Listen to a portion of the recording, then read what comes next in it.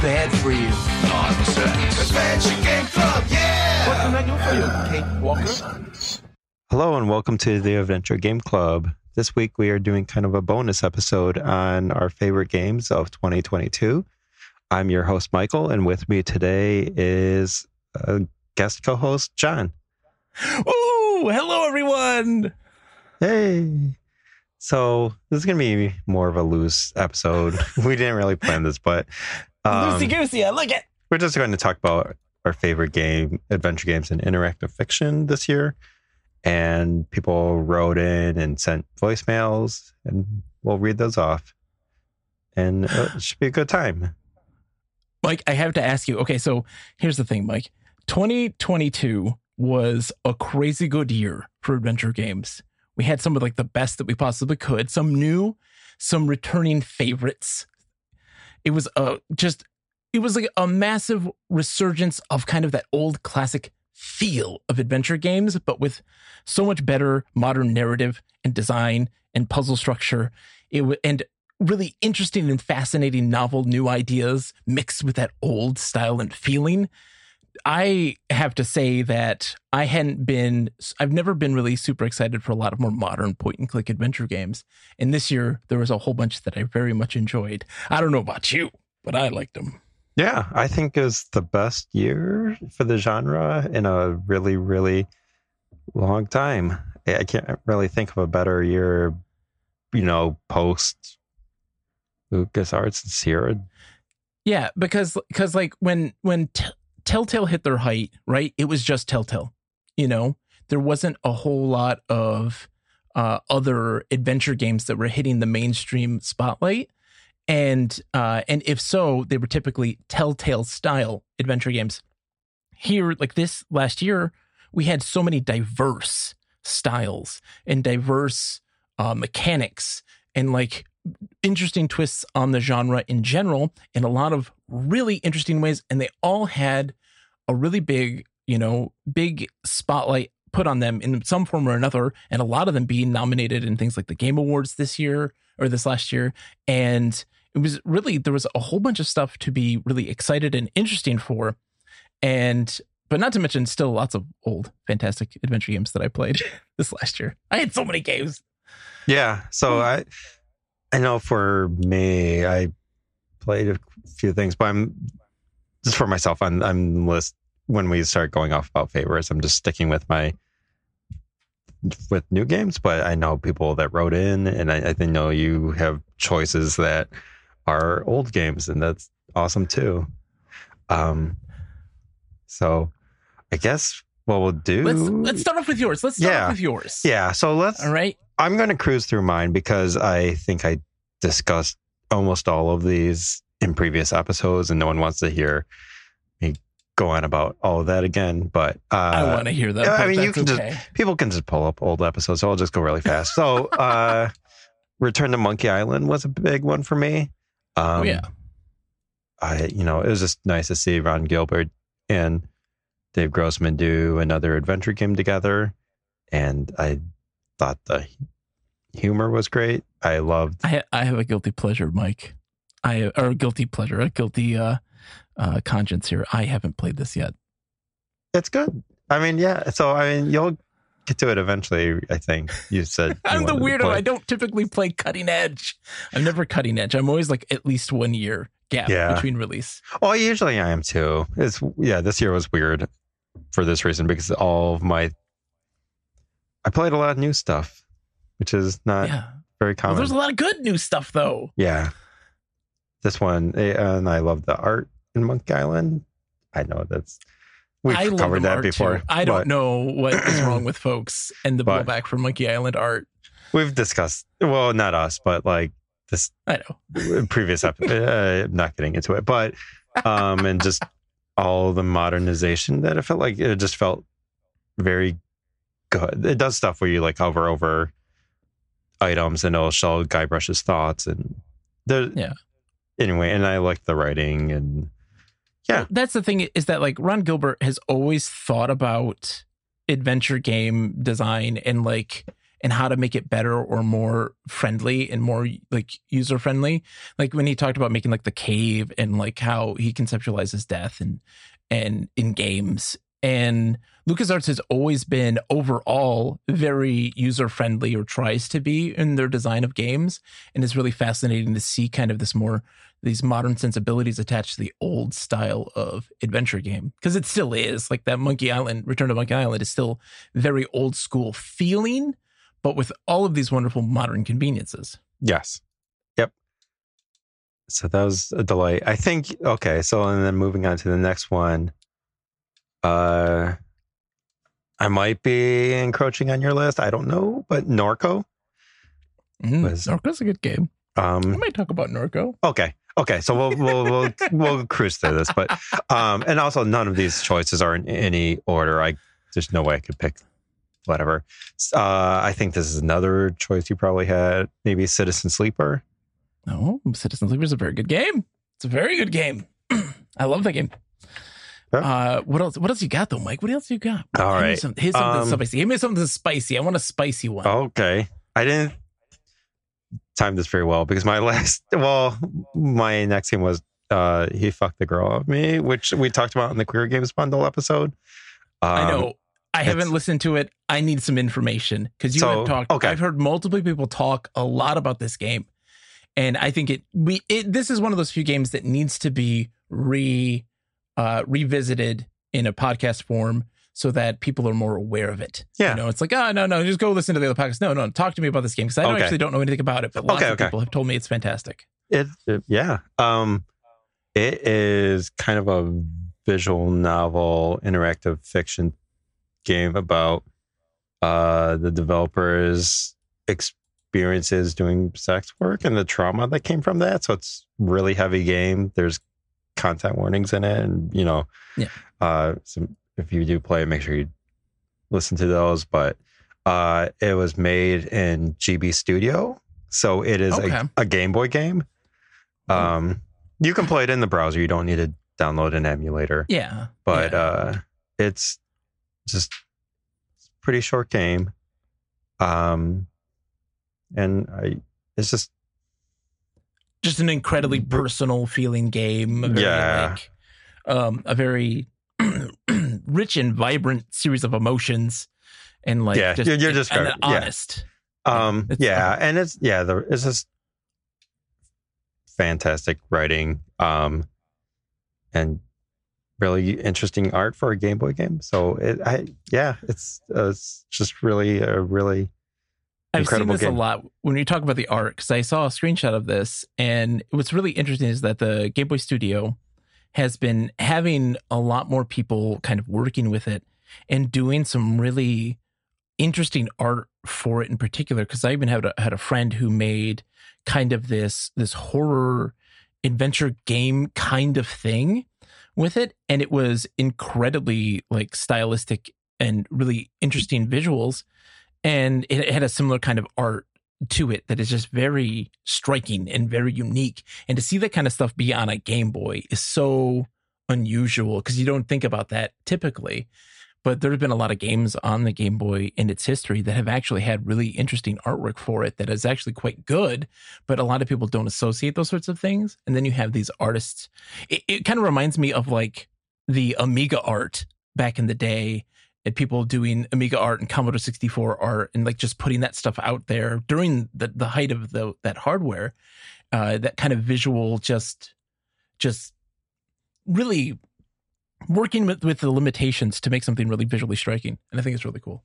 Yeah. I mean, the Game Boy is interesting to me, especially because, this up until, for the most part, the games people know about on Game Boy are just things that Nintendo had to approve and allow on the platform. And so now that this platform is more open and approachable for people to make games on because of this Game Boy Studio, you have all these interesting visual styles on it and types of games. This is not a game that Nintendo would ever allow on the platform. Never in a million years. Yeah. So and it's a tool that's, my understanding, is pretty easy to use and learn. Yeah. And it's very adventure friendly. It's very adventure friendly. There's a lot of people that use it kind of like, I mean, if you could imagine like taking a visual novel, but also adding kind of the way that you navigate in a Japanese RPG, but then adding these kind of adventure elements and visual novel elements to it. It's really simple system to do for that particular style. And a lot of people have attached themselves to that because of it. It's really interesting. Yeah, it's great. I'm glad that it exists, and I hope we see tools like that for other platforms. I mean, I'm sure they exist for some platforms, but just continuing to make tools for making games on older consoles that are easy to use. Yes. Mike, I asked for spicy, and you gave me spicy. I did. I did not. We did not plan that, but enough about my opinions on games and stuff. What were some of your picks? I'm going to start on the low end here, Mike. We're going to reach the top. We're going to go to number one eventually here, but I'm going to talk about old first. My favorite old adventure game that I played this year was an Infocom game that I played with my good friend Nick. We have been going through the entire catalog of Infocom games chronologically, and we started off 2022 with a banger in Infidel. That was my favorite Infocom game that I had played that year, albeit that year was a lot of stinkers in terms of Infocom games. But that was definitely like the best. I really enjoy it. Have you ever played Infidel? No. I know about it. It's kind of is it divisive? Is it considered more divisive? It is incredibly divisive. It was more so, I think, back in the day than it is now. It was very poorly received because of it using a very different narrative structure. So it was like the first Infocom game to have you be a defined protagonist. So the plot of the game is you are a archaeologist, a skeezy one, who is trying to make it big and find his first big find in Egypt. And your entire crew has left you because you're a complete ass to them. And you are now left having to scour the desert to find this tomb and then solve puzzles within it in order to find this big treasure. And it was very divisive at the time because, one, the protagonist is despicable. Like, he is a terrible, selfish, greedy human being, but that's also kind of the point. And not to spoil anything, but the ending is also the biggest divisive thing because a lot of people did not appreciate how it ends because it is not your typical ending of like, hooray, happy ending. But that was also really fantastic for it. It was really good because it eschewed the stereotypical stuff that Infocom was doing, and it had really interesting and engaging puzzles. It also implemented symbols to create like their version of hieroglyphs, even though they weren't really, and they weren't necessary in order to understand the game, but they offered some insight if you were able to translate them and figure them out. It gave you a lot of great insight into what you're supposed to do and how you're supposed to approach puzzles as a nice little like side hint, and also provide some context. But Infidel was so much fun because it tried to do some new things for Infocom. Infocom was struggling with a lot of inventory management problems. And so they implemented like the backpack that you could use to store items that you could carry with you, and like a whole bunch of other stuff that kind of tried to make things easier for people who played Infocom games. It was made by Michael Berlin, who did Suspended, and it is his second game for Infocom. And it was, I feel, because like Suspended is a game that a lot of people really love. And I honestly enjoyed Infidel a little bit more, even though I feel Suspended tries to do some very revolutionary things. Even like throughout the entire history of Infocom, I think Suspended is probably its most daring game mechanically. But Infidel is, I think, his strongest so far that I've played. It's really, really good, and I enjoyed that a bunch. I highly recommend it for people who want to get into Infocom games because it was really good. The second game that I want to talk about, Mike, I know I've played this one a million times. This is me revisiting it. This is a game that I know that Mike does not like remotely. Oh. What? Return to Zork? It's Return to Zork. The Real Magic version, is that? Yeah. So Return to Zork was the first graphical installment of the Zork franchise, post Activision acquisition, and it was full motion video and had a point and click interface, first person perspective, similar to something like Myst, but it predates Myst by a few months. And I love this game. You think it's a terribly designed game? I do, but I think it's got a lot of really interesting ideas. So it's hard for me to be like, oh, it's a waste. Throw it. Like, if I had to do a star rating, it really would only be just like 2 out of 5 stars or something like that, where it's just like, it doesn't quite cross so over. But like, if some of the puzzles were a bit better, then it'd be like, okay. But because I love the verb diamond, I guess that's what you call it. I think that's a really interesting idea, and it's kind of disappointing that no one's really followed it out, because it's not the same thing as a verb coin. It's because it expands and shrinks based on the item you're like. It's a really good idea, and I think it works well in that game. Yeah, Callahan's Cross Time Saloon does something kind of similar to it, but it's not as in a visually aesthetically pleasing way. Yeah, you know. The verb diamond is, so essentially when you click on any item, it'll bring up a diamond of a variety of different actions that you can do with things. And of course, if you have an item in your hand, when you're trying to interact with something, that diamond gets even bigger at that point with more different actions and things you can do. And it was really cool to look at because it was all animated, and it had so much style to it. But this version of Return to Zork, people hate the game for a variety of certain puzzles that I disagree with wholeheartedly. I can't wait for the day that's in the Adventure Games Club. I'm going to make that happen one day. We're doing Zork Nemesis, but I like that game. Zork Nemesis is great. It will be great. But this is the Real Magic version. And what happened, why I'm picking this one is because there were 3 different versions of the game. So there was one that had no voices, which was done entirely on discs. Or I guess it had some technically. Then there's the CD-ROM version, which had full motion video and a CD sound, and like full orchestrated music, which the music is absolutely stellar. Mm-hmm. I love the music of Return to Zork. I do too.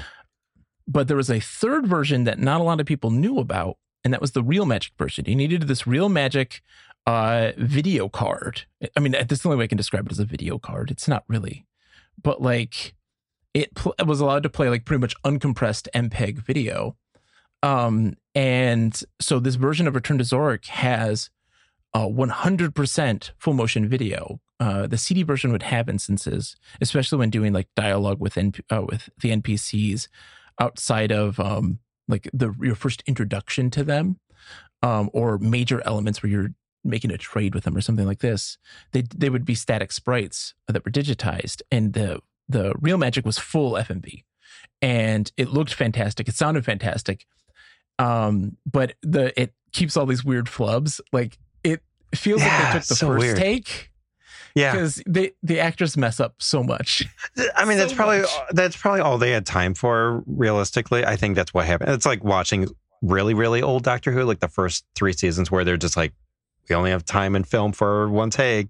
So like they keep in all the flubs. If you ever watch the first 2-3 seasons of Doctor Who, there's flubs in there where they just especially let's just go.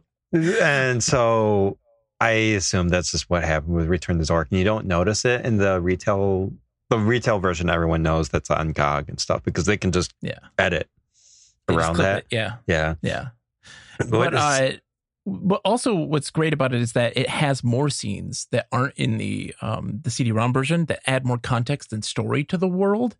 There's a puzzle near the end that is pretty arbitrary, and it doesn't, I mean, it makes sense once you kind of understand what they're doing, but it's really hard to get. But there are these scenes where they talk about that puzzle a lot. Wait, which one are you thinking? The illusion. Okay. That's there. Yeah. Like, they talk about that a lot in the Real Magic version of it. And so you can kind of like understand the puzzle a lot more. And that seems to happen a lot with a lot of things. And it also includes scenes that were meant to be in the original, like in the final game, or they reference puzzles that were in the final game that aren't. So that's also really interesting, is that like there's a magic tree, and it'll talk about like tread lightly on my friends. And you're like, okay, it doesn't mean anything. It's because there are supposed to be these mushroom people that you'd have to interact with. And that's completely removed from the game, but it's still like the dialogue relating to them is still in it in this version. And there's something so magical about Return to Zork. It's witty, it's silly, it's stupid, but it's magical. And if anyone ever complains about the bonding plant puzzle, they're dumb. It's a bad puzzle. Because I just recently replayed it again, and I found context for the bonding plant. Like, I found context to tell you how to not be soft locked. You can't be soft locked, and it tells you.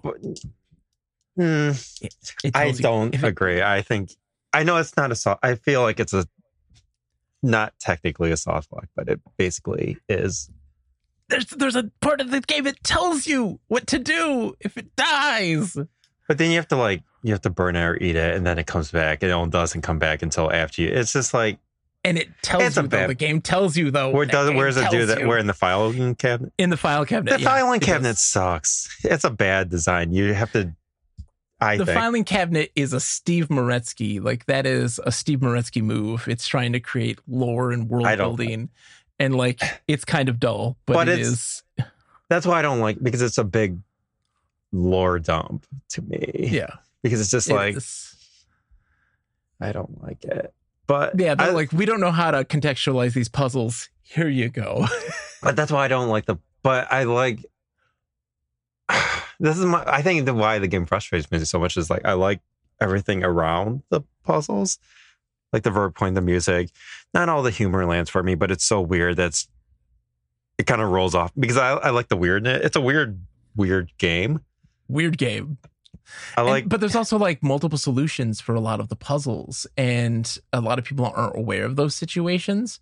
And so there's a lot of weird little details, and a lot of people, when they were watching me play this, they're like, how did you get past the duck? And I'm like, I just did this. They're like, oh, but this thing happens. Like, no, it doesn't. I did this and I'm fine. And they're like, huh. And people are like, oh, what about this thing? How did you get them to say that? It's like, oh, I did this sequence of events. And they're like, oh, I never came across that. It's like, yeah, there's so many things to it. There's more layers to it than you think. And it's hard to find some of the stuff in Return to Zork that makes it really weird and interesting. Do you think? Okay, well, two things. So I thought I heard that the game was originally easier, or like designed to be easier, and then they kind of thought they needed to make it harder because the previous Infocom, that's not really Infocom game, was too easy to people, and so they're. Yeah, I think that may have been the case, because there's definitely some puzzles, like there's like the sliding tile puzzles that are like, why is this? Sliding tile puzzle. I don't like the minecart one, even though it's. I like the minecart one. I like the minecart one. Like, it's weird because if you don't pick up on the clues for the minecart puzzle, it's impossible. But once you do pick up on the clues, you're like, oh my God, this is when I talk about the dumb. This is when I talk about dumb. It's dumb, but it's like, you guys are so sweet. But so charming. But then there's stuff that's like weird that's like I like, where it's just like the comedy club on the side. Like, it doesn't make sense. Yeah. But it's weird. For Illuminite. But I mean, it doesn't make sense, but it's also weird. So it's like, I can't get mad at it because it's just so out there. Like, and I like the Wall of Illusion, and I like there's just a lot of weird stuff where it's like, and I kind of like the villain too. I don't know how people feel about Morpheus. I think Morpheus is I played also this year's Sorcerer, which I hated Sorcerer on the Infocom text adventure game. But like, I feel that Morpheus is kind of along the lines of like the villain in Sorcerer, and also the villain in Nemesis. People always talk about Nemesis being some totally different game. No, because there's always these demons and kind of dark forces always in a lot of these Ark games. But I dug Morpheus. I thought it was cool, like them talking to you in your dreams and haunting you. I like that a lot. And haunting everybody in the town, and like he doesn't have as much of a presence as you think, but like you can get him talking a lot if you sleep more often, and a lot of people just don't. They don't sleep as often because you don't need to, right? But there's a lot of scenes with him that people just miss out on. Well, and he has an effect on everyone in the town. Like everyone's freaked out, and I think that's interesting stuff. Even if you don't see him, he's there, kind of like it's cool. Canuck and the duck, and but no, that was a good one. But that was one of my favorites I played this last year, just because I got to experience this game that I love, that is flawed, horribly flawed, but in a way that I had never experienced it before, and it was only recently made available in 2022 through emulation. So like they finally got DOSBox to emulate the Real Magic card, which is why I bring it up and think that it's of like huge note, is because it was only available to play on modern hardware just this last year. Okay. So yeah, and this is a follow-up. So how did you emulate this? I think you kind of answered that already, but did you have to download a special? You just download? Yeah. Did you just run it in DOSBox, or was it? No, there was a special build of it that you can find. I'll have to get the link for you, and we can put it in the show notes. But there's a special build for it that does it specifically, and it's simple. It's just running DOSBox. Okay. It just has it's all set up. All the settings are done and set up. You don't have to do anything, but just run it and mount your disk and stuff. Okay. And then for the second question, would you say this is the definitive version of the game? Or if you had to recommend one version, which one would you? It's so hard. Okay. So if you've played Return to Zork before and you like it, I recommend playing it. If you've never played Return to Zork before, yes, but it doesn't have the CD music. Oh, that's right. Yeah. Oh, this is tough. It doesn't have the CD music. And so I'm like, I can't do it because the CD music is so good. I know. Okay, and I would not. Okay, I would recommend just the Steam one then, because I mean, you can recommend. I mean, I don't know if you agree, but because of that, and just even though the video's a nice improvement, the flub jokes, the road to the south, where it's just like the punchline's ruined by the ruined joke. They ruin jokes, but there's more scenes that are more contextualized for some of the puzzles. So it would be easier for some new player to play this and then understand the puzzles more. But you're also missing out on some of the experience that makes it magical in that CD audio, which is just absolutely way ahead of its time. We never saw very many games. I don't think we saw any in that time using real audio instead of using synthesizers and these sorts of things. They use real recorded, flautists and tuba and real instruments and all this stuff is just so rich. It's really good. Yeah. So good music. But yeah. So I would recommend for a fan of Return to Zork to play it, because there's just so much more to it. And it's so weird because I know all the lines by heart, the rhythm and all of it. And it's so different in terms of the delivery of all the lines. And I'm just I'm playing a completely new game. This is so weird. Yeah. I mean, it's when you see deleted scenes from movies you like and stuff, it's oh, okay, that's interesting. When you a deleted scene from Star Wars pops up after decades and stuff, it's whoa, that's weird. Yeah. We need an ultimate Return to Zork version that combines with Monkey Island, where there's the ultimate talkie version. Yes. We need that. The original visuals and the talkie with the commentary, with the director commentary. And it's sad too, because the director of Return to Zork hates the game, and it was a bad experience developing it, because Activision was going under completely, and then Bobby Kotick, buys it up, and and he's Zork is the greatest thing ever, which is the only thing I'll ever agree with Bobby Kotick on, is that Zork is pretty awesome. Oh, he's actually a fan of. He loves Zork, and he's Zork will sell. You put it in a box and it'll sell. You put the name Zork on things and people will just buy it. And he really did believe that Zork was really good. Oh, that's weird. And so like this was like the one that was going to return Activision. And but it was like, you have 6 months to make this game. I can say Lost Treasures of Infocom really helped Activision. Like I think that's what I've heard. Like that those re-releases brought in a lot of money for basically no effort cost. Yeah.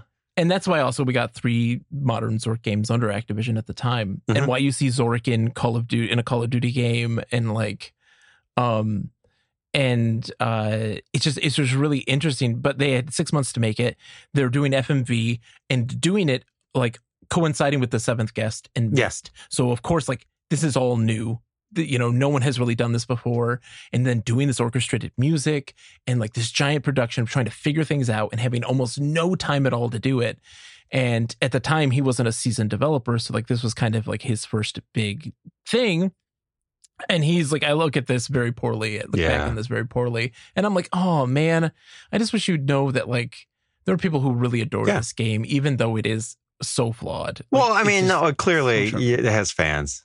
And like, I think a lot of people have fond memories of it. You still have people reciting the Want Some Rye, of course you do. Of course you do. Yeah. Like it's good. It's good. Yeah. Okay. Well, I guess we should move on from Zork. We'll have to do a whole thing sometime. Yeah. No. Like, oh, this is going to be just a really quick one. And we're already a half an hour into recording. And I spent like 25 minutes talking about Return to Zork. That's fine. What's next on your Citizen Sleeper? Oh, yeah. All right. So I didn't play these with the club, and I'm sorry, Mike. I am a bad club member. I didn't play these along with the club. I played them like after the fact or like a month after. I enjoyed Citizen Sleeper a bunch. This kind of visual novel styling mixed with tabletop elements, and it being this resource management game. Like I guess for those who just hadn't listened to the episode, please do. It's really good. The episode really talk about Citizen Sleeper. Right, you did one, right? Yeah. But it's such a like overflowing with character. You play this game. I would say that like when I had played this, I had kind of saw through some of its mechanics and its design where it lost some of its luster and magic for me in particular, but that didn't diminish, I think, the impact that it had for me because its characters and its story shined far more than its mechanics. And in reality, like, so essentially what it is you're an android who has human consciousness and sentience. It's like your brain's put into a synthetic body and you try to escape your lifetime of servitude, and you're on this like rogue space station and trying to just survive. And you have dice rolls that are predetermined at the beginning of the day to help you try to succeed in tasks as you progress and gain resources and survive. But what makes it so interesting is just there's so great characters, and there's so many instances where I'm just like, I'm excited for the next day, and I hope I get good dice rolls because I really want to hear what these people have to say and these characters and these stories that I come across.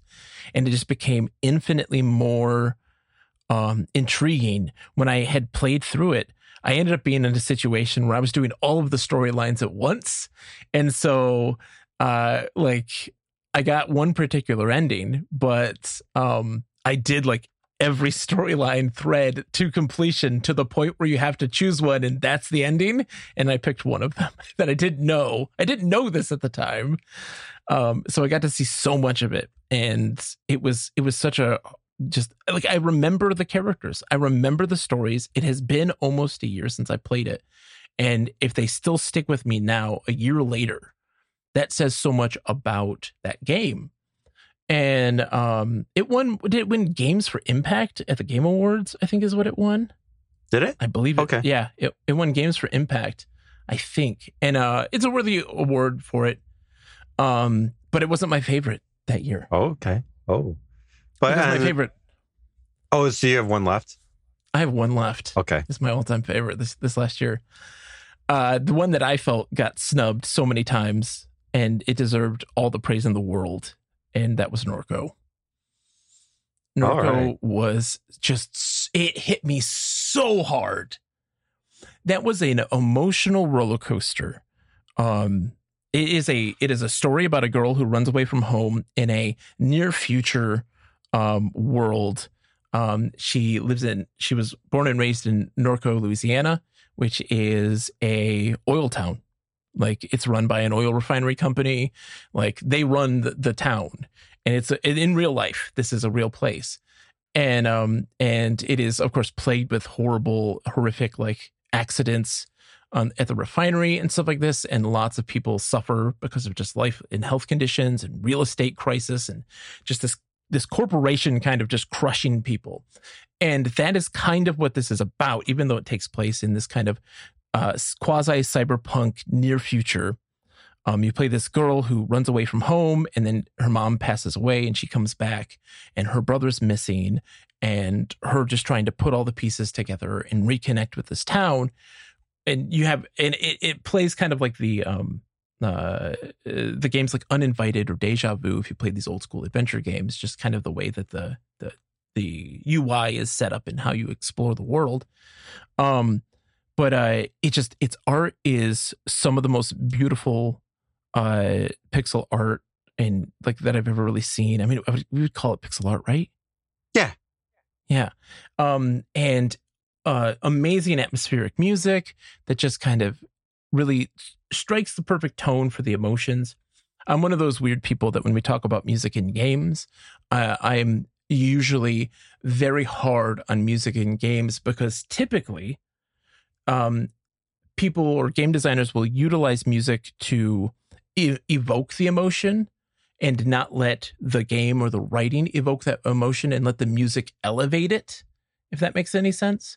And in the case of Norco, this is elevating the emotions, because it's not anything that you can sit there and be like, oh, I love this song from Norco.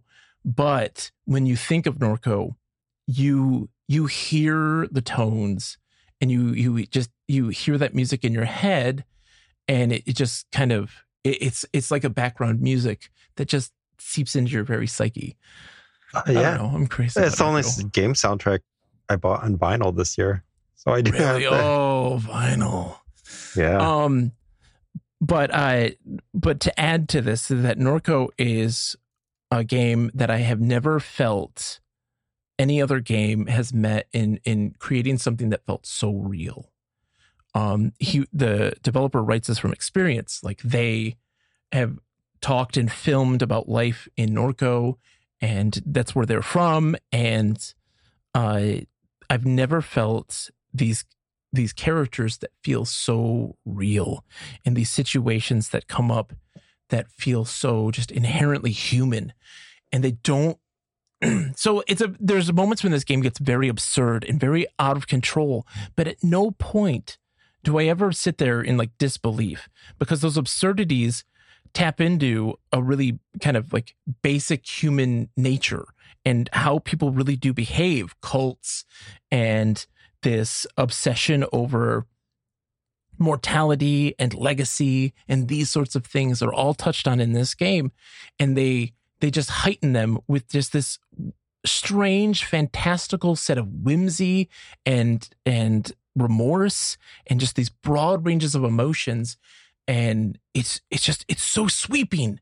It is a tidal wave that you get swept up in. And it is, I cannot stress enough, Norco is so fantastic. It helps that when I played this, I streamed this, and a lot of folks will tell you, this is a streaming tip here. Anyone out there who wants to stream, a lot of people are going to tell you that when you stream a game, there's emotional disconnect. You typically separate yourself from the game because you're talking to other people and chatting with them and these sorts of things. And I will tell you that is an out and out lie. What that means is that the person telling you this makes that emotional disconnect as a conscious choice. They don't, because they don't want to show these emotions on camera in front of all these other people that could be strangers. For a lot of folks, it is. But when I streamed this, I had two dear friends who were in the chat who were born and raised in Louisiana, and they lived right outside of Norco. And so, like, them talking to me and being like, that's a real place, this abandoned mall. Like, oh, I've been to that mall a million times and it is abandoned now. Yeah. Like, and it's very much this, like they capture the essence of this environment and of these people and these places so wonderfully. And to have this perspective in that moment when you're playing a game and you're feeling the reality of it. And then you have these other people coming in who are watching you and they're like, we lived this as well. And this is so right. This is so on point, and this is so striking. And to have that perspective there in real time in that moment is a testament to how technology and how we connect with other people can elevate an experience. And it made it all the more heightened. I would have loved this game no matter what, but to have these other people share their experiences as well in that moment made me love this game more. And yeah, just Norco was so special. And it drives me crazy that not many people talked about Norco.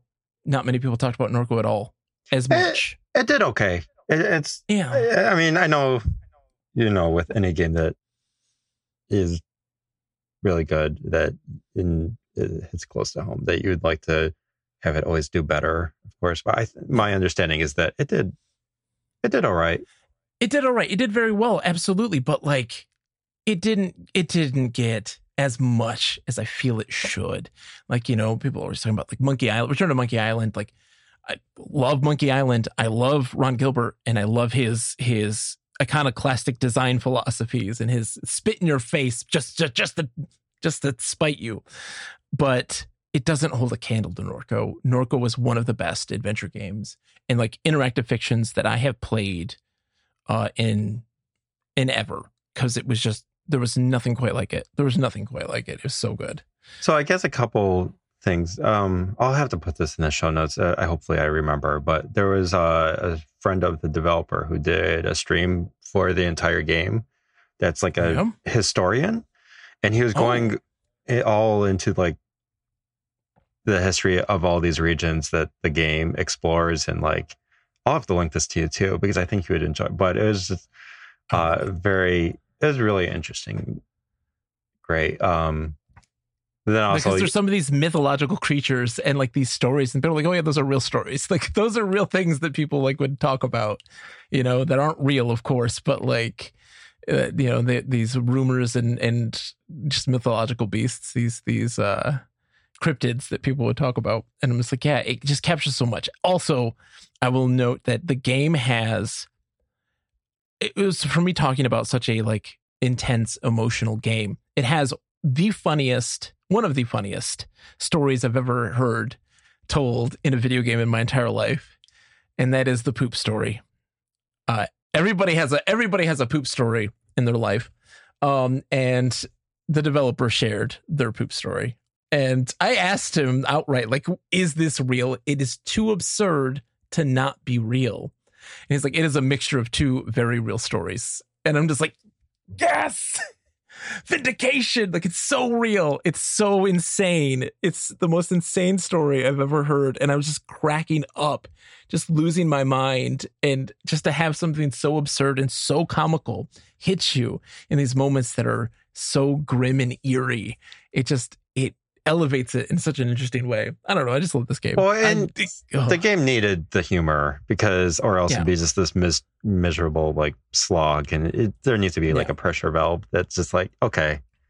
Yes, you need that. And I would say that like the last half of the game, there's a lot more of that implemented into it. The first half is still like really intense and really sad and all these things. But that second half is just, there's just these absurd moments. And there's an absurd moment that I did not experience that you told me about that I should do. And I did not end up getting it done. I totally missed the mark on it, and I would have loved to have seen it.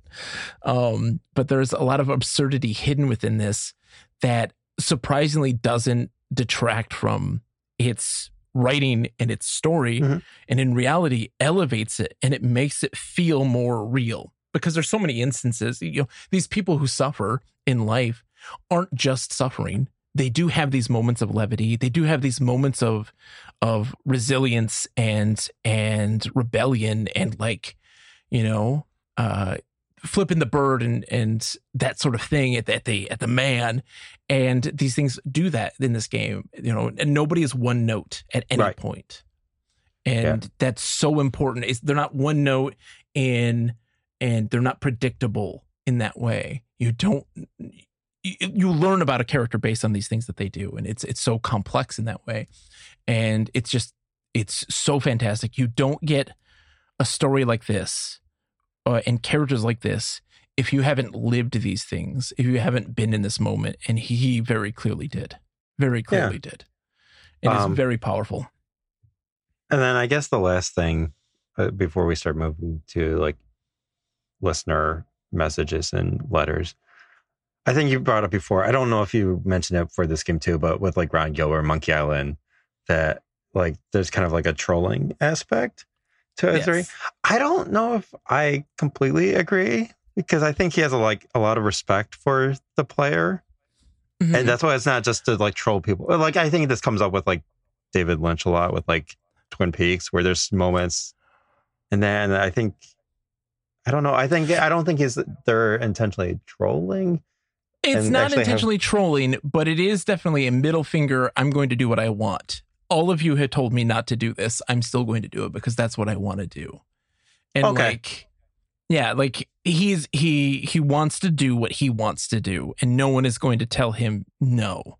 And when you do, you can tell those moments when somebody has mentioned I don't know if this is a good thing to do, because I feel like that moment gets amplified a lot more.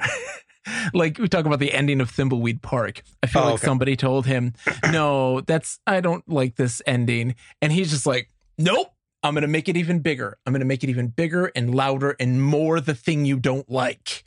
And I feel like that's just how he is as a person, which I very much respect. I don't respect this. Okay.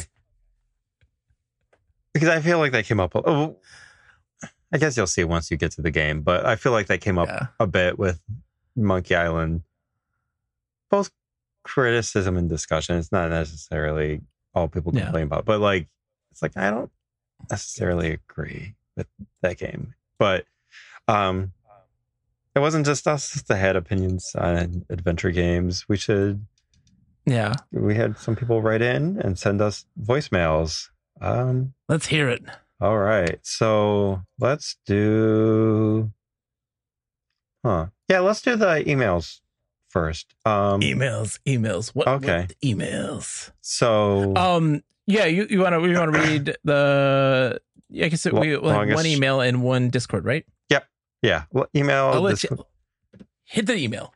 All right. So from the Longest J club member, they wrote in and said, hello, Michael and the rest of the Adventure Game Club podcast. It's no secret that 2022 has been an exceptional year for adventure games, arguably one of the best. As such, it was pretty much impossible to keep up with everything good being released this year. In 2021, I played the demo for Narco, and my takeaway was that it would likely be my favorite game of 2022. That turned out to be the case, but I won't get into why I enjoyed it so much since you've already covered it on the podcast. I did want to mention one game I really enjoyed from 2022 and that I think has gone overlooked, which is About an Elf. According to the developer Meringue Interactive, About an Elf is a point-and-click-ish, RPG-ish, visual novel-ish game of elf-tastic proportions. The first thing to notice is the unique visual style. It doesn't really look like any other game I've seen. The plot doesn't really make a lot of sense, but the zany humor, catchy music, and main character Princess Stam made it an experience I have not forgotten. If you're familiar with the ska punk band The Aquabats, then you'll know exactly what kind of vibe this game has. If you're not, then check out the trailer and you'll know if it's the kind of game for you. Did you check out the trailer, Mike? We did. And I did, and that is a wild looking game. I've never heard of it until reading this letter right before recording. It is fascinating. I really want to check it out now and pick up the game because it's a very distinct style. I think I saw a YouTube comment that compared the game to the visual style a little bit to Hylix, which is a game on itch. which also, I don't know if you're familiar with that game. It kind of has this handcrafted stop motion-y visual style, I guess. This game kind of like the game, the everything in the game kind of looks like a model, I guess, kind of. Mm-hmm. I would say it's pretty wild. To give you an understanding of this, listeners, is that imagine if there was if Taylor Swift was a Flash Gordon character from the 80s, and it is a visual novel mixed with point and click elements where she's running around these really just eccentric art, like the little tiny punching clown toys, and like flying through space, and like just think of it kind of like Katamari Damacy meets the Aquabats meets just like weird French game. I thought it was a French game at first because it just looks so absurd visually, and it looks absolutely up my alley. I've never seen any game that kind of looks like this. It is wild. Look it up. About an Elf seems really weird. Yeah, I'm surprised like neither of us have heard about it until just now. I don't know if it's a big release or what, but it's really cool, and I'm happy they wrote in to let us know about it. Yeah, and then of course we got another point for Norco. Yeah, and then from Secret Fawful in the club Discord as well, we got a Discord message saying, "Hola, I didn't have time to record a message for the podcast, but my Game of the Year picks are Return to Monkey Island and Signalis. And if games from other years are allowed here, then Jenny LeClue and Oberdin too. Oh, and also the English version of Witch on the Holy Night." Mm-hmm. Now, Oberdin is a game that has been on my list for far too long. It's one of those ones that like is always I'll get to that. And every person is like, you need to get to it now. This is a game for you. And it is one I desperately need to play it. I probably will play it this year, maybe. I don't know. You should. I think you would really enjoy it. But maybe I'm wrong. But I get weird about games where I'm like, I have to have this weird insatiable urge, and it comes at random moments, and there's no real rhyme or reason behind it. It's like, I'm a person who loves adventure games a lot, and as I talked so romantically about Norco, I also have spent like 120 hours playing Dragon Ball: The Breakers, a really stupid Dragon Ball Z game. So like, to tell you how my moods swing in terms of video game preferences, and that came out of nowhere. Well, I think, like, especially with adventure games, you have to be in the mood for a certain kind of story. Like, like I moved through Norco kind of slowly, even though, like, it's one of my favorite games this year. Like, but it's heavy, and even though I love the game, there's caveats when I have to recommend it, because it's like, you want a game like, someone with cancer as a character you play as. Like, there's stuff like that. So it's heavy, but it's weird for me, I guess, in my instance, for something like Norco, is only just because like those types of emotional moments, like that stuff never brings me down. It very much, I feel compelled. Like there's something weird about an emotional story that's really dark and heavy, but also very real, is that I tend to appreciate them a lot more. And I feel like there is this drive to finish that story because I'm connected. Like the mortality of things. We all share this mortality. Norco taps into this thing, and it taps into these very raw human emotions that I feel that every human being should be aware of or be tapped into at some point or another. And this is a great experience to do so. Although there are some people who have lived very hard lives and do not want to deal with that anymore. And so like, I get that. But yeah, sorry. But there's stuff, I mean, like even with other games, it's like, okay, I have to sit down and learn all these new characters and a story and stuff like that. Where like Dragon Ball Breakers, you just kind of like, you can just play it. Like you don't have like play it. So I get it.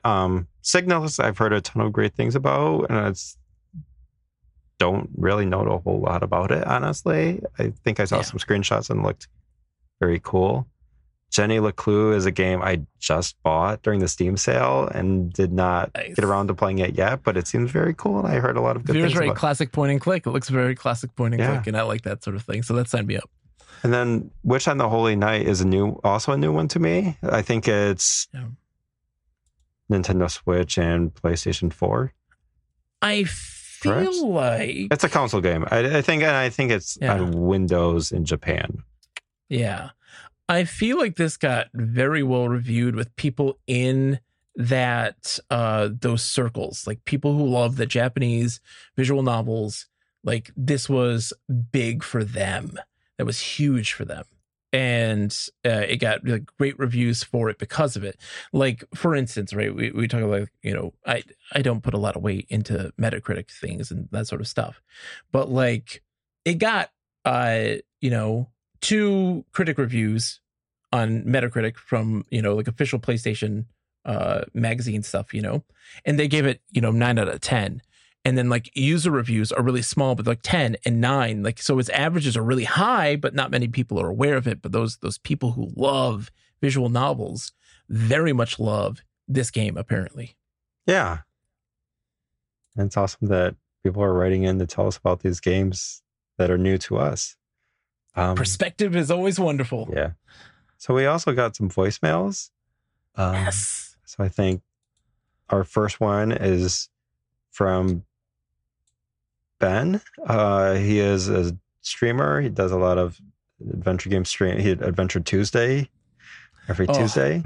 It's a wonderful stream. I love watching it. Ben is the best. Ben is the best. Yeah. I love Ben to death. He is so great. And the Adventure Tuesdays, I mean, you can see PS_Garak, Garak, like Tuesday nights at like 8 p.m. Eastern, I believe, around that time. 9. 8 p.m. 9 Central. It's 8 p.m. Central, 9 p.m. Eastern. And he plays with his friends, and hilarious. It is comedy gold, and like, it's so fantastic. It is, if you want a good time, that is the place to be. It's so good. Anyways, let's listen to his testimony now. Hi, I'm Ben. I'm on Twitch is PS_Garak, and my adventure game of the year 2022 is Perfect Tides.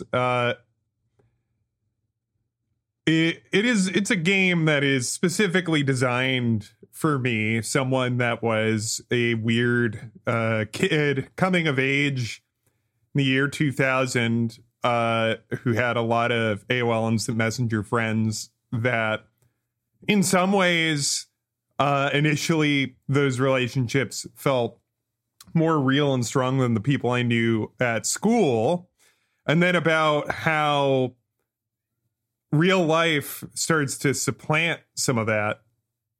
And, it would be one thing if this game was a exercise in nostalgia, which certainly there is a pleasure to the type of, hearing a dial-up or seeing the scene that's a reference to was it Final Fantasy VII? But there's a lot of wonderful emotional truth in the game that it manages to find within these little nostalgia bites and, hey, I remember that moments. And it's also because it's from Meredith Gran, who is a accomplished comics artist. The Octopus Pie, it just looks gorgeous. And the writing feels like dialogue that people would say. It's just really well written. So anyway, Perfect Tides, Game of the Year 2022, runner-up, Under a Killing Moon. Wonderful game. I played it for the first time this year. Wonderful, wonderful game. All right. Peace. Oh, All right. so good. Perfect Tides. Yeah. That's another one heavy on my list. Yeah. I look at this game and I'm like, what if Willie Beamish was more real and good? Yeah. It's a game that I own because I backed the Kickstarter for the sequel, because I heard so much good stuff about this, and I got it as like, an extra thing you could add onto your Kickstarter campaign backing. So I own it. I should get around to playing it really soon. So just having it sit in my backlog for years. But yeah, I heard so many good things about this game. Yeah, being a teenager who lived in the country and got access to like the internet in like 1999 to 2000, and like you could only do so for 2 hours a night, like 3 days a week. Like I lived on the internet, and like my relationships were almost solely on the internet. So like that was huge. That'd be huge for me. Like to the way he describes this is, I connect with this greatly. It's just on a personal level, where something like, Norco, I can't connect on like a experience level. I've never experienced those things, but Perfect Tides, I'm like, yeah, I could feel like I had lived in that moment, and I gotta try it. I need to play it because that just seems right up my alley. And I remember catching just some of the streams. He mentions the Final Fantasy VII moment, and I was there for that one. And I was like, oh my God, this is great. This is awesome. I can't wait. I got to play this. And that convinced me. I was set in for that one. I have to play it. Perfect Tide looks so good. Yeah.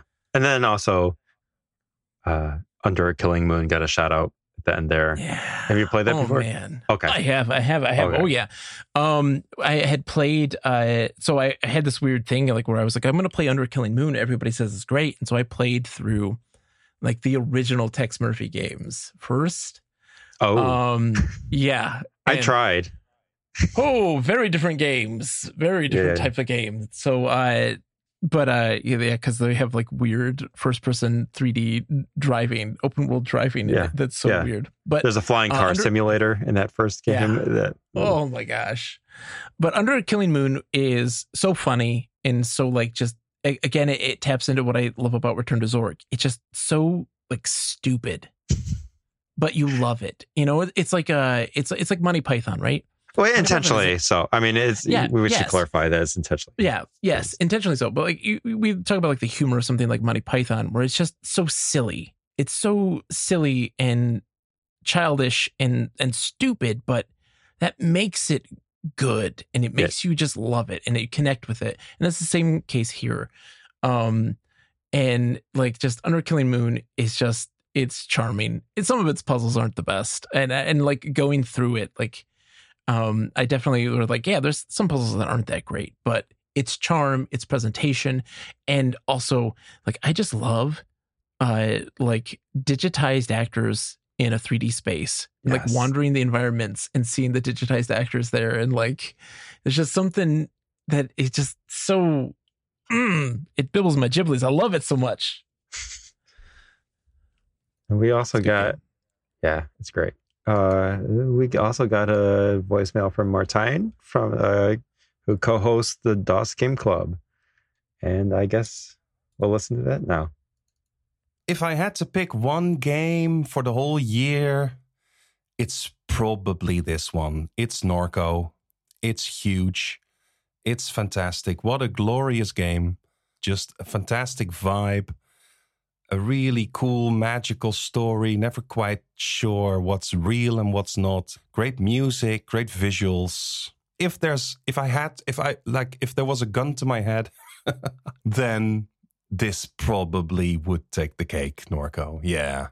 In May, we played Flight of the Amazon Queen, which, it's a +1 in my book anyway, because this is a DOS game, and I love DOS games. I played this back when I was a kid. Had sort of, not forgotten about it, but hadn't replayed it either. Got back into it, played it from start to finish, and actually realized how much I loved this as a kid. I was all over this game as a kid, and playing it now again made me remember just how fond I am of this game. This just has a special place in my heart, and it's kind of quirky, kind of tacky, but it's really cool to me, so... Well done to the club as well for bringing that back. In June, we played Citizen Sleeper, which is another fantastic new game that I totally fell in love with. they say it's got paper tabletop RPG sort of elements. I don't know. I don't know a whole lot about this anyway. It felt like a sort of adventure game to me, not really a pure one, maybe, as it has a lot of dice rolling and a lot of stats, but there's still a story. You know, if you walk around and you talk to people and you solve their problems, that's an adventure game, right? Sort of. I don't know. It's a fake genre. It's okay. But I totally loved it. I was overwhelmed at first, but I got into it. And by the end, I was really sad that it was over because I was just having so much fun. And apparently there's some DLC out now. I'm looking forward to that for sure. In September, we played Forgotten City, another game I had heard a lot about. I had never played it. And I'm glad I got the chance now, because this is just a fantastic game. This is really cool stuff, and I was into it. And I was also on the podcast for this one, so I'm not going to say too much about it, but it is a really cool game. But it doesn't stop there. This year is amazing. I mean, it just keeps going, because the next game is Return to Monkey Island, which was released in September, of course. I think it was featured for October in the club. That would make sense. I'm not sure. People started playing it anyway, right when it was released. I was one of them.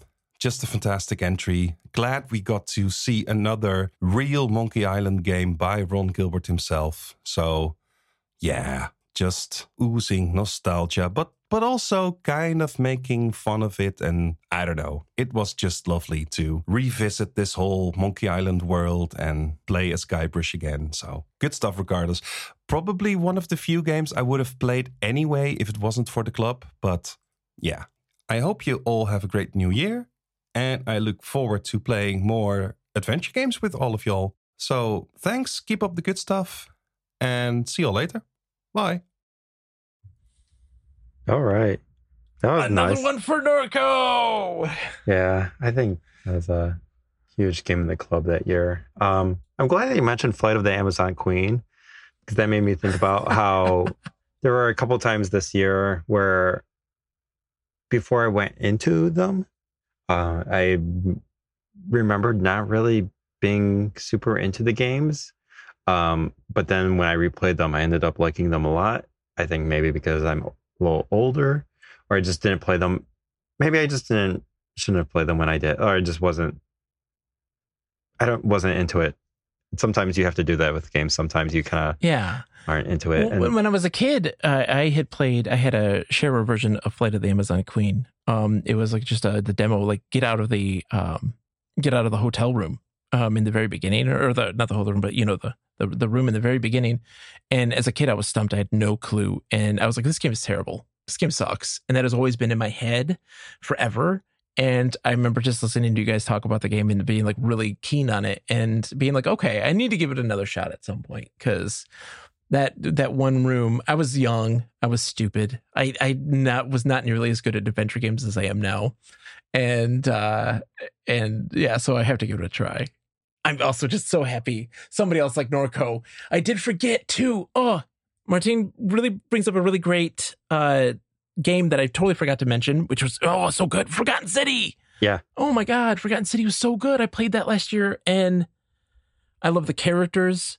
The game is just rapid fire revelations, where it's like you're making connections to, like, you're picking up what the game is throwing down very quickly, and like it is constantly happening. There's never a moment where I never felt a moment where I was like, what do I do?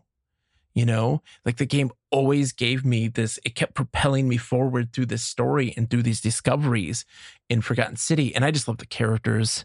I mean, Galerius will always be in my heart, like, as my favorite. Like, I love you, Galerius. And I will always say, like, salve, friend. Just constantly. It's a great game. It was a great game. I very much enjoyed it. I enjoyed the ending, although some people would disagree. I loved the ending. Thank you. I needed it. We talked about it, but I enjoyed it. I don't typically like things wrapped up in nice, neat packages. And this was like one of those really rare instances where a game like Forgotten City, things that wrapped up in nice, neat packages, and I liked it. And I was like, ooh, they deserve this. We deserve this. That's how I felt about it. Yeah. The go back to about reevaluating games that, you know, maybe that you didn't like at first. With Flight, that one we talked about. I'll go through this really quick, but we talked about this. I played it. I was in high school when it was made freeware, and it's a very silly kind of. It's a silly game. It's very silly and lighthearted, and I think when I played it, it's just not the right age. Like I did not want that kind of humor when I was 14, 15. I was like too cool for school. I was 14, 15. I was like sorcerer or spellcasting 101 and 201. Right. That was like my humor as a teenager. So, now as an adult, I'm like, no, but I just wasn't having that. So I'm glad that I came back to that, because I don't know why I let that. I didn't even finish the game at the time, but I'm glad that we went back and I ended up enjoying that one a lot. Siberia was one that we played pre-podcast. It was in January, I think. And at the time, my takeaway from it was that it was fine, but very overrated. That's my takeaway that I had, because I was like, oh, it's just people just like this game because it came out during the adventure game drought, in quotes, whatever. But when I came back to it, I ended up liking it a lot more. There's still, I think I still had some pacing issues with it, but it's still overall I like the game a lot, and maybe not as hot on the sequel or on 2. I think a lot of other people like that one more, and I had a hard time with 3, but I want to finish it because I heard the newest one is fantastic, which is a little surprising, but it's a nice surprise to hear that, because it's the designer's last game. Unfortunately, he passed away right before the game came out. Oh my gosh, yeah. So, but it sounds like everyone that played it said it was incredible, and some people said it's their favorite adventure game. So I'll have to, because like Siberia really 1, I felt the same way with you in Siberia 1 when I played it, when it had like come out, and everyone was saying, "Oh, adventure games are back!" Like, "Oh man, this is bringing back adventure games." And I played, I was like, "It's all right." Like it was interesting, but it had major pacing issues, and these major lulls were just like so slow and lethargic and like pace. And then I played 2, and I bounced off that so hard, back in the day. And I never even knew there was a third one or a fourth one. That's how bad it was for me. I bounced off 2 so hard, it just erased it from existence. Yeah, I think for me, it just, as someone with a day job now, even though I like my job, it's the themes resonated more, because it is about someone kind of having a, this day job, but also wanting to explore these magical things. I don't know. It's just something about it. The writing just I connected more with it this time. And 2 has moments. There's good stuff in there, but also even though it's the shortest game in the series, apparently it also felt like parts of it were filler, I guess. So that's why, I don't know. Fantastic art, of course, but so, but I'll have to play the interesting point. You bring up such an interesting point, Mike, and this is something that I think that all people need to be more aware of, in general, in how they live their life and how they intake media and these sorts of things, right? You talk about perspective and like how your life has changed dramatically than when you played it the first time, and how your perspective has allowed you to connect with the story a lot more because of that. This is the case with everything. And there's so many people that get so rigid in their life, where they're like, I didn't like it then, I'm not going to like it now. And I'm like, no, you are a completely different person. You have changed dramatically. There was a situation where, as a kid, like I played the original Earthbound on Super Nintendo, right? And I was like, this isn't for me. I don't like this. And then as an adult, I had my first child, and we had like the Wii U, and it was on the Virtual Console. And like, so I would play that late nights, with the baby, and I'd play it. And that game morphed dramatically to me in such a drastic way, where I connected so hard with it, but in a way that was different than how everybody else had typically connected with it. I connected it because they're like, oh, kids having an adventure and growing up and all these things. And for me, I was like, I'm the parent in Earthbound where I'm like watching these kids grow up and go on an adventure. And like, I'm the parent's perspective from this. And I have this newborn child like with me. And it was so strong of an emotion. And so like, as a just a preachy thing, because I am getting so emotional here. The key thing to take away from that is just that for everybody out there who will listen, never close yourself off to an experience, even if you had a negative experience originally. Your life has changed. You will perceive and pick up on messages drastically different based on your own lifetime experiences, and you will be forever enriched if you do so. It is important. Sorry. Diatribe. No, that was all good stuff. Immortality, Mike. Immortality. Yeah, I was going to say there's some games that I forgot to give a shout out to, and Immortality was one of them. I really like that one. I don't want to have a whole lot to say about it. I just thought it was a very good FMV game. I need to play it. Enjoy the developers' games. It's not too long. I guess the only issue I had with that one was I ran into a bug that kind of skipped the ending cutscene, so I didn't know I had reached. There's no way you can repeat that cutscene. I guess this was something some people ran into, so I had to look it up on YouTube. And the first video I found was a guy yelling over the ending. So that's how I experienced just yelling "bro" or something like that over the ending cutscene. So I was like, well, this is not the ideal way to experience this game, but. That definitely puts a damper on it for sure. It's like losing save game data from like 4 hours of progress. Right. It's like train it's, stop. But I still enjoyed it overall, and I'd recommend it. And I think other people in the club played it and really liked it too. And then speaking of revisiting games, I'm just trying to think of other things I played and enjoyed that I just didn't put in my list. But sometimes you revisit games and they're awful, but that did not happen with me with Riven, where we already talked about this. We don't, but like it was nice to revisit that and still have a very good time. And that's always a good thing, because there's sometimes you replay a game and there's things that don't hold up as well. It's true. I have one question for you, because I think we're about to wrap it up. I have one question for you, Mike, and that is there anything coming out in 2023? What is your hopes for 2023 for adventure games? What are your hopes?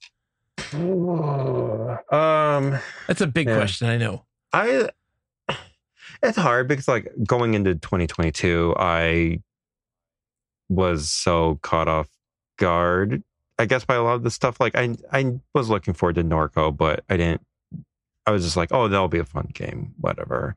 Same with Citizen Sleeper. I knew about that one because of the tabletop RPG elements that kind of got mentioned in the PC gaming show, like something like that, like one of those E3 adjacent things. Monkey Island was a surprise because that was announced on April Fool's Day. So that kind of came out of the blue. That was like that was a sucker punch, and in the best way possible. Yeah. So I'm trying to think of games that. So I don't know if there's like any trends or anything specifically, but I think it's just, I'm looking forward to. I don't know. I just hope we get some cool experiments. So I actually wrote up a list before this for something else. So I'm just going to run through this. And I think there's some things that this might not be accurate. There's going to be games that either get delayed or I'm kind of guessing. So let's see. So I don't know if this is coming out this year, but Crimson Diamond, that's a Laura Bow inspired game. The art looks fantastic. Oh, yeah. I don't know if that's coming out. Minamata is fantastic person, a really talented artist and pixel artist, and like it for those that like don't know, is SCI Sierra style adventure game, text parser and all, and it looks so much fun. There's a demo out you can play on Steam. If you haven't, look it up. Crimson Diamond. It looks really, really good. Yeah. There is The Drifter. I don't know a whole lot about this one actually, but it's by Power Hoof, who did like non-adventure game things like Crawl.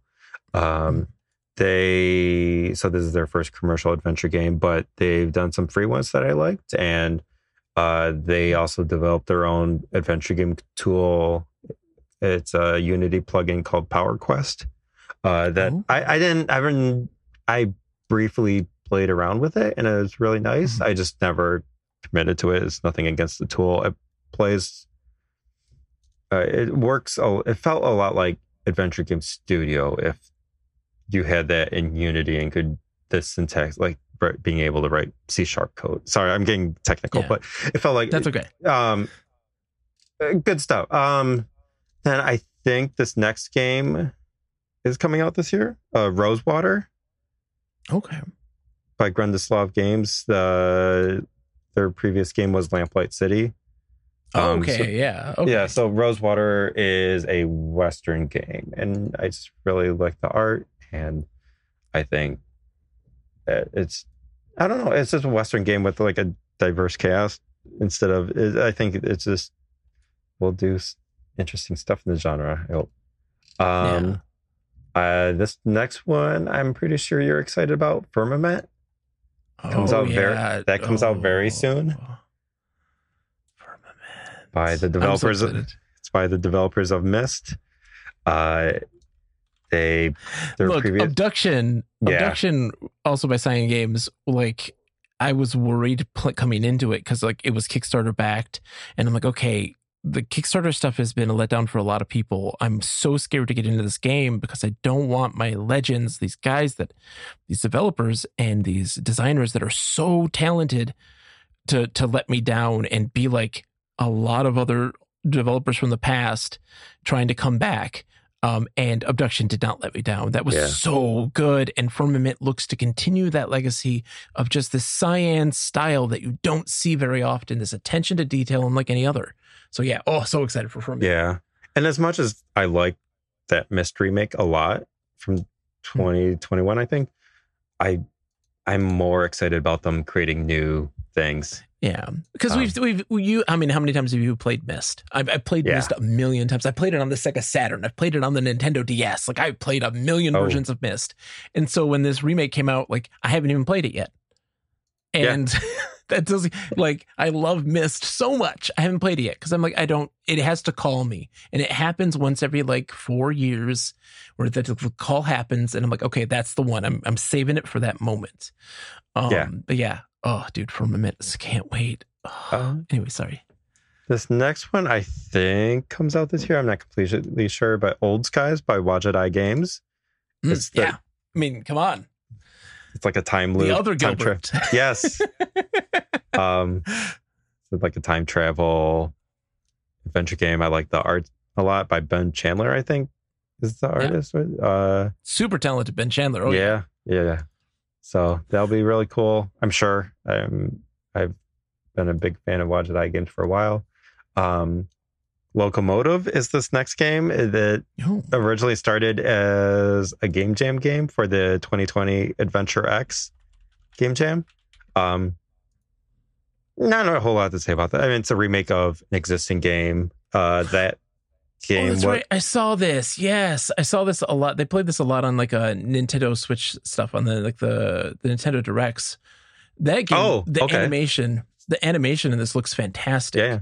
And I was very struck by like just the visuals, and like there's a lot of style in its animation. It's very emotive and very like just so strong. Yeah, Locomotive.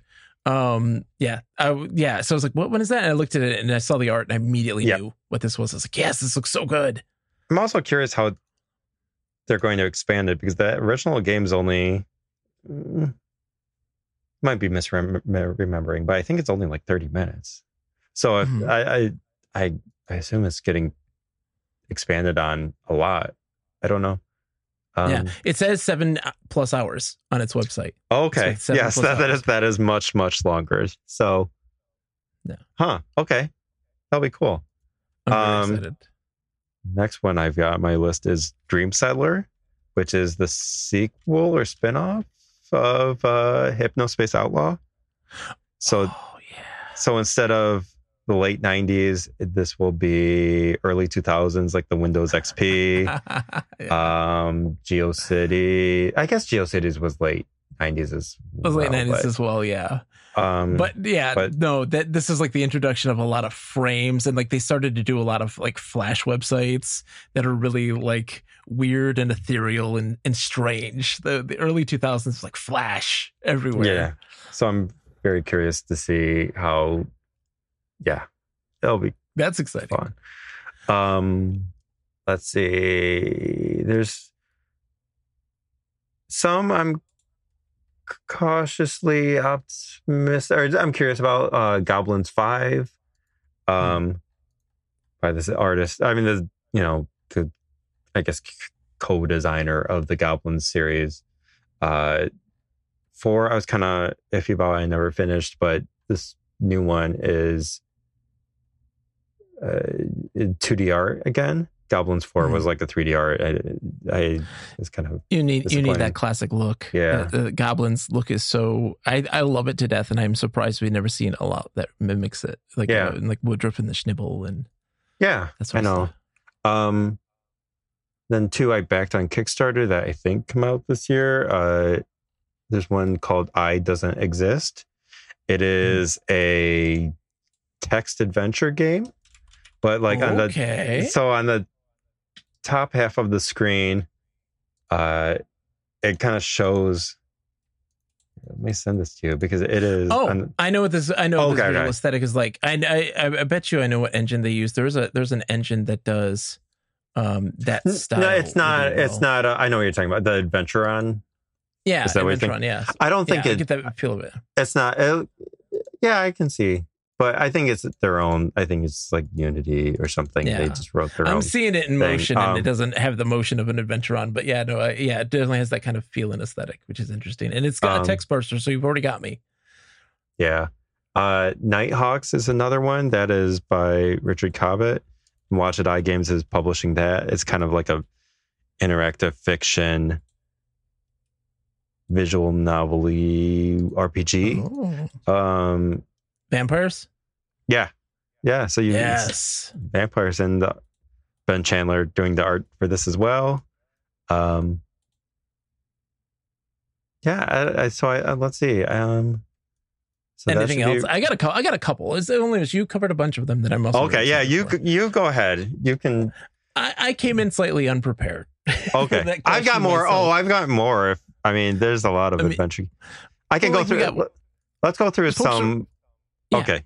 I'll go through the rest of mine really quickly, and then I'll let you take off. Okay. Let's see. The season 3 remaster of the Sam and Max season 3. The other remasters were good. A Highland Song, which is the new Inkle game. It's like a 2D platformer adventure game. It should be really cool. Let's see. Yeah. And then I think that's at Phonopolis, which is the people who made Chuchel and Machinarium's Hammer Roast are doing doing it like an isometric adventure game. Okay, that's it for me. Isometric. Okay, now you've got me. Yeah, now you got me interested. Mine isn't too much. You covered a bunch of them that I'm super excited for. There's a lot that people have to look forward to, like on the more mainstream side of things. You have stuff like Wolf Among Us 2 is supposed to be coming out this next year. So I'm that's cautious because of the whole Telltale, but not really. But it could be good. I love that original. We'll see. And the other one that is still kind of in like development, like up in the air, and it's from Red Thread, the folks who made Dreamfall Chapters and Dragon, which was kind of weird, but it's called Dustborn. It's like a road trip adventure with a little bit of action elements to it, but it's just kind of like a dystopic future, like a bunch of friends going on a road trip and kind of showing their independence and rebellion, but it's kind of visualized in a really interesting and artistic way. I haven't heard anything about it in a long while, but it's still supposed to be coming out. Okay. And I love me some Ragnar Tornquist. So Like good stuff. So I'm very excited for that one. That was like the two that I wanted. Some people are excited for like the Expanse, a Telltale series, Okay. and like more Telltale stuff because that seems to be coming back. But I'm not so keen on the Telltale stuff as much as I used to be. Oh, I don't know. I like that style of game. It's just there's that big like. It's not really. It's Telltale, but it is. I don't know. We'll see how that.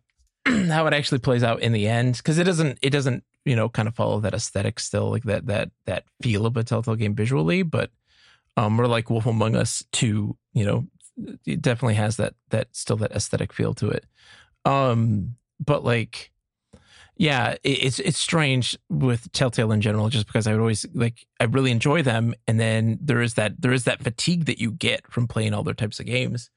But like I played like the Batman one and I was like, this is amazing. Why did everybody think that this was boring and more of the same? This was really good and really unique and interesting and doing different things. But then there's other moments where I'm like, Telltale just feels all the same. And then other days I'm like, no, it was all different. And I just don't know why it has this effect on me mentally. And it had the effect on everybody. I think that's what happened is I think by the time the Batman games came out, because I heard people say good things about them, but I think a lot of people were just kind of over that style of game by then. Because the people that played Batman seemed to really like it, but also I did not hear that much about Batman really. Like I think people had moved on because there's stuff that like between Wolf Among Us and Batman, and like I heard the Game of Thrones game was rough. And Guardians of the Galaxy was rough. I need to play that one though, just to be like, is it really rough though? Like, okay, I haven't played those, and that's what because everyone said that Batman was rough, and I played it, and I was like, this is like legitimately awesome and like really different, and does a lot of really cool stuff with their formula and plays with it in really interesting ways. And but people are like, oh, it's all the same, and so like I start to now doubt what people's perspective was on Telltale games and want to revisit them at some point and be like, were they actually as bad as people said, or as tired as they said, or was this just a situation of people being tired of them instead of the games themselves being tiring? And I'm curious to know, like 5 years down the way, does that stylistic choice, does that design philosophy, does it hold up stronger than it did back then when it came out? Mm-hmm. And I think it will. I just think it needs time to sit, and there's going to be people who are going to be like looking back very fondly on those ones that people didn't like as much. Yeah, I think that might. We'll see. Because I'm starting to get like nostalgia for like the early Telltale. I don't think that ever went away. I never got tired of that early style, but like when there's more point and click adventure. Yeah, Back to the Future. Oh man, Back to the Future Telltale was so good. I loved it. Yeah, I just, in general, there's some nostalgia from like just being, you mentioned before, like how Siberia was kind of held up as like the genre is coming back and stuff. And there's, that pressure was placed unfairly on a lot of games during that era. But like, there's nostalgia. Like there's a lot of optimism about Telltale at the time too, and it was a very fun time to follow along with the genre because you had Watch It Eye as well, becoming a commercial game developer, and it's so interesting. Sorry, there could be a whole episode that just talks about Telltale and people's perspective and how their success and failures all rely on perspective and people's mood. Because Walking Dead wouldn't be as huge of a hit if it wasn't for people going nuts over Back to the Future, and like, if that game didn't exist, people's like expectations weren't going to be ready to accept that style of game. And then because of that, they loved it, they accepted it, and then it became prolific, and then people felt tired of it. But again, is that the fault of the game itself, or is that just the fault of people feeling everything was too samey, even though the games did different things? I don't know. It's just, I don't know. We would have to go back. Sorry. Yeah.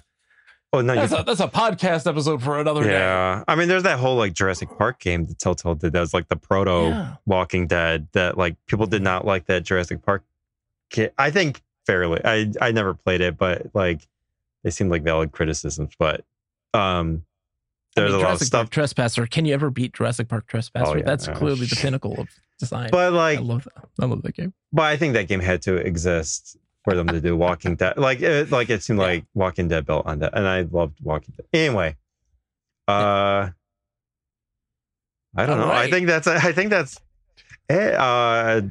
Currently, this episode's coming out late because life stuff and Realms of the Haunting. We still need to record an episode for that. Poor Realms of the Haunting. I'm sorry. We'll get to that. But so right now we're playing Blood Nova, which is a new adventure game that came out last year. And then after that, we are doing Legend of Kyrandia by Westwood. We're doing, and then after that, we are doing in March. We are doing a kind of an intro to IF month, where we're just like games that are free and maybe good, that are short and maybe decent intro games if you've never played a text adventure or parser game before. So, Shade, Lost Pig, Photopia, Bronze, Galatea. We'll get into that, and then the last month for April is Orc Nemesis.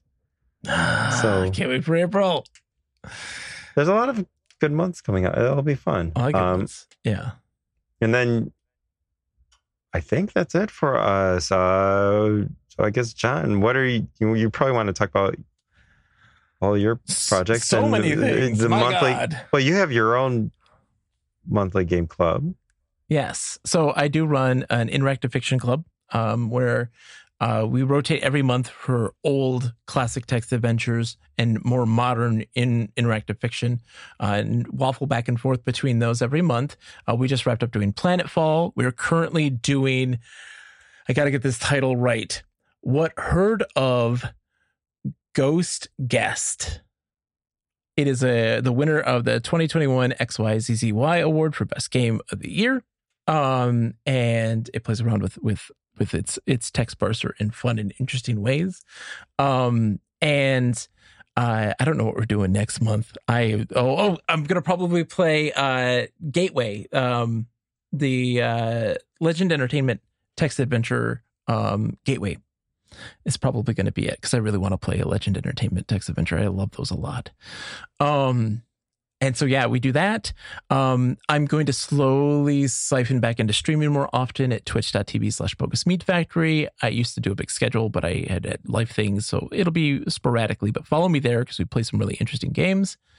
And then, oh my gosh, there's just so many things. I'm just working on a tabletop RPG system called the Role Playing Agency System, which we'll be testing soon, which I'm very excited about. And hopefully we'll get some stuff out the door for the end of the year for people commercially. We'll see how that goes.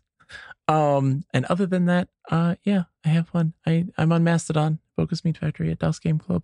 It's good times. Okay. Awesome. Yeah, we'll put all the social media links in the show notes for the Adventure Game Club. So we're on co-host and Mastodon. But I think that kind of does it for this episode. Mike, thank you for having me on. Here's to a wonderful 2023, a year that'll be bursting out the seams for adventure games, new and old. And I cannot wait to see what happens. If last year was any indication, then anything's possible. Yeah, I'm feeling pretty good about this year. And who knows what surprises us, right? Yes. So, yeah. All right. Well, thank you for listening. Thank you for joining me, John. Bye, everyone. Goodbye.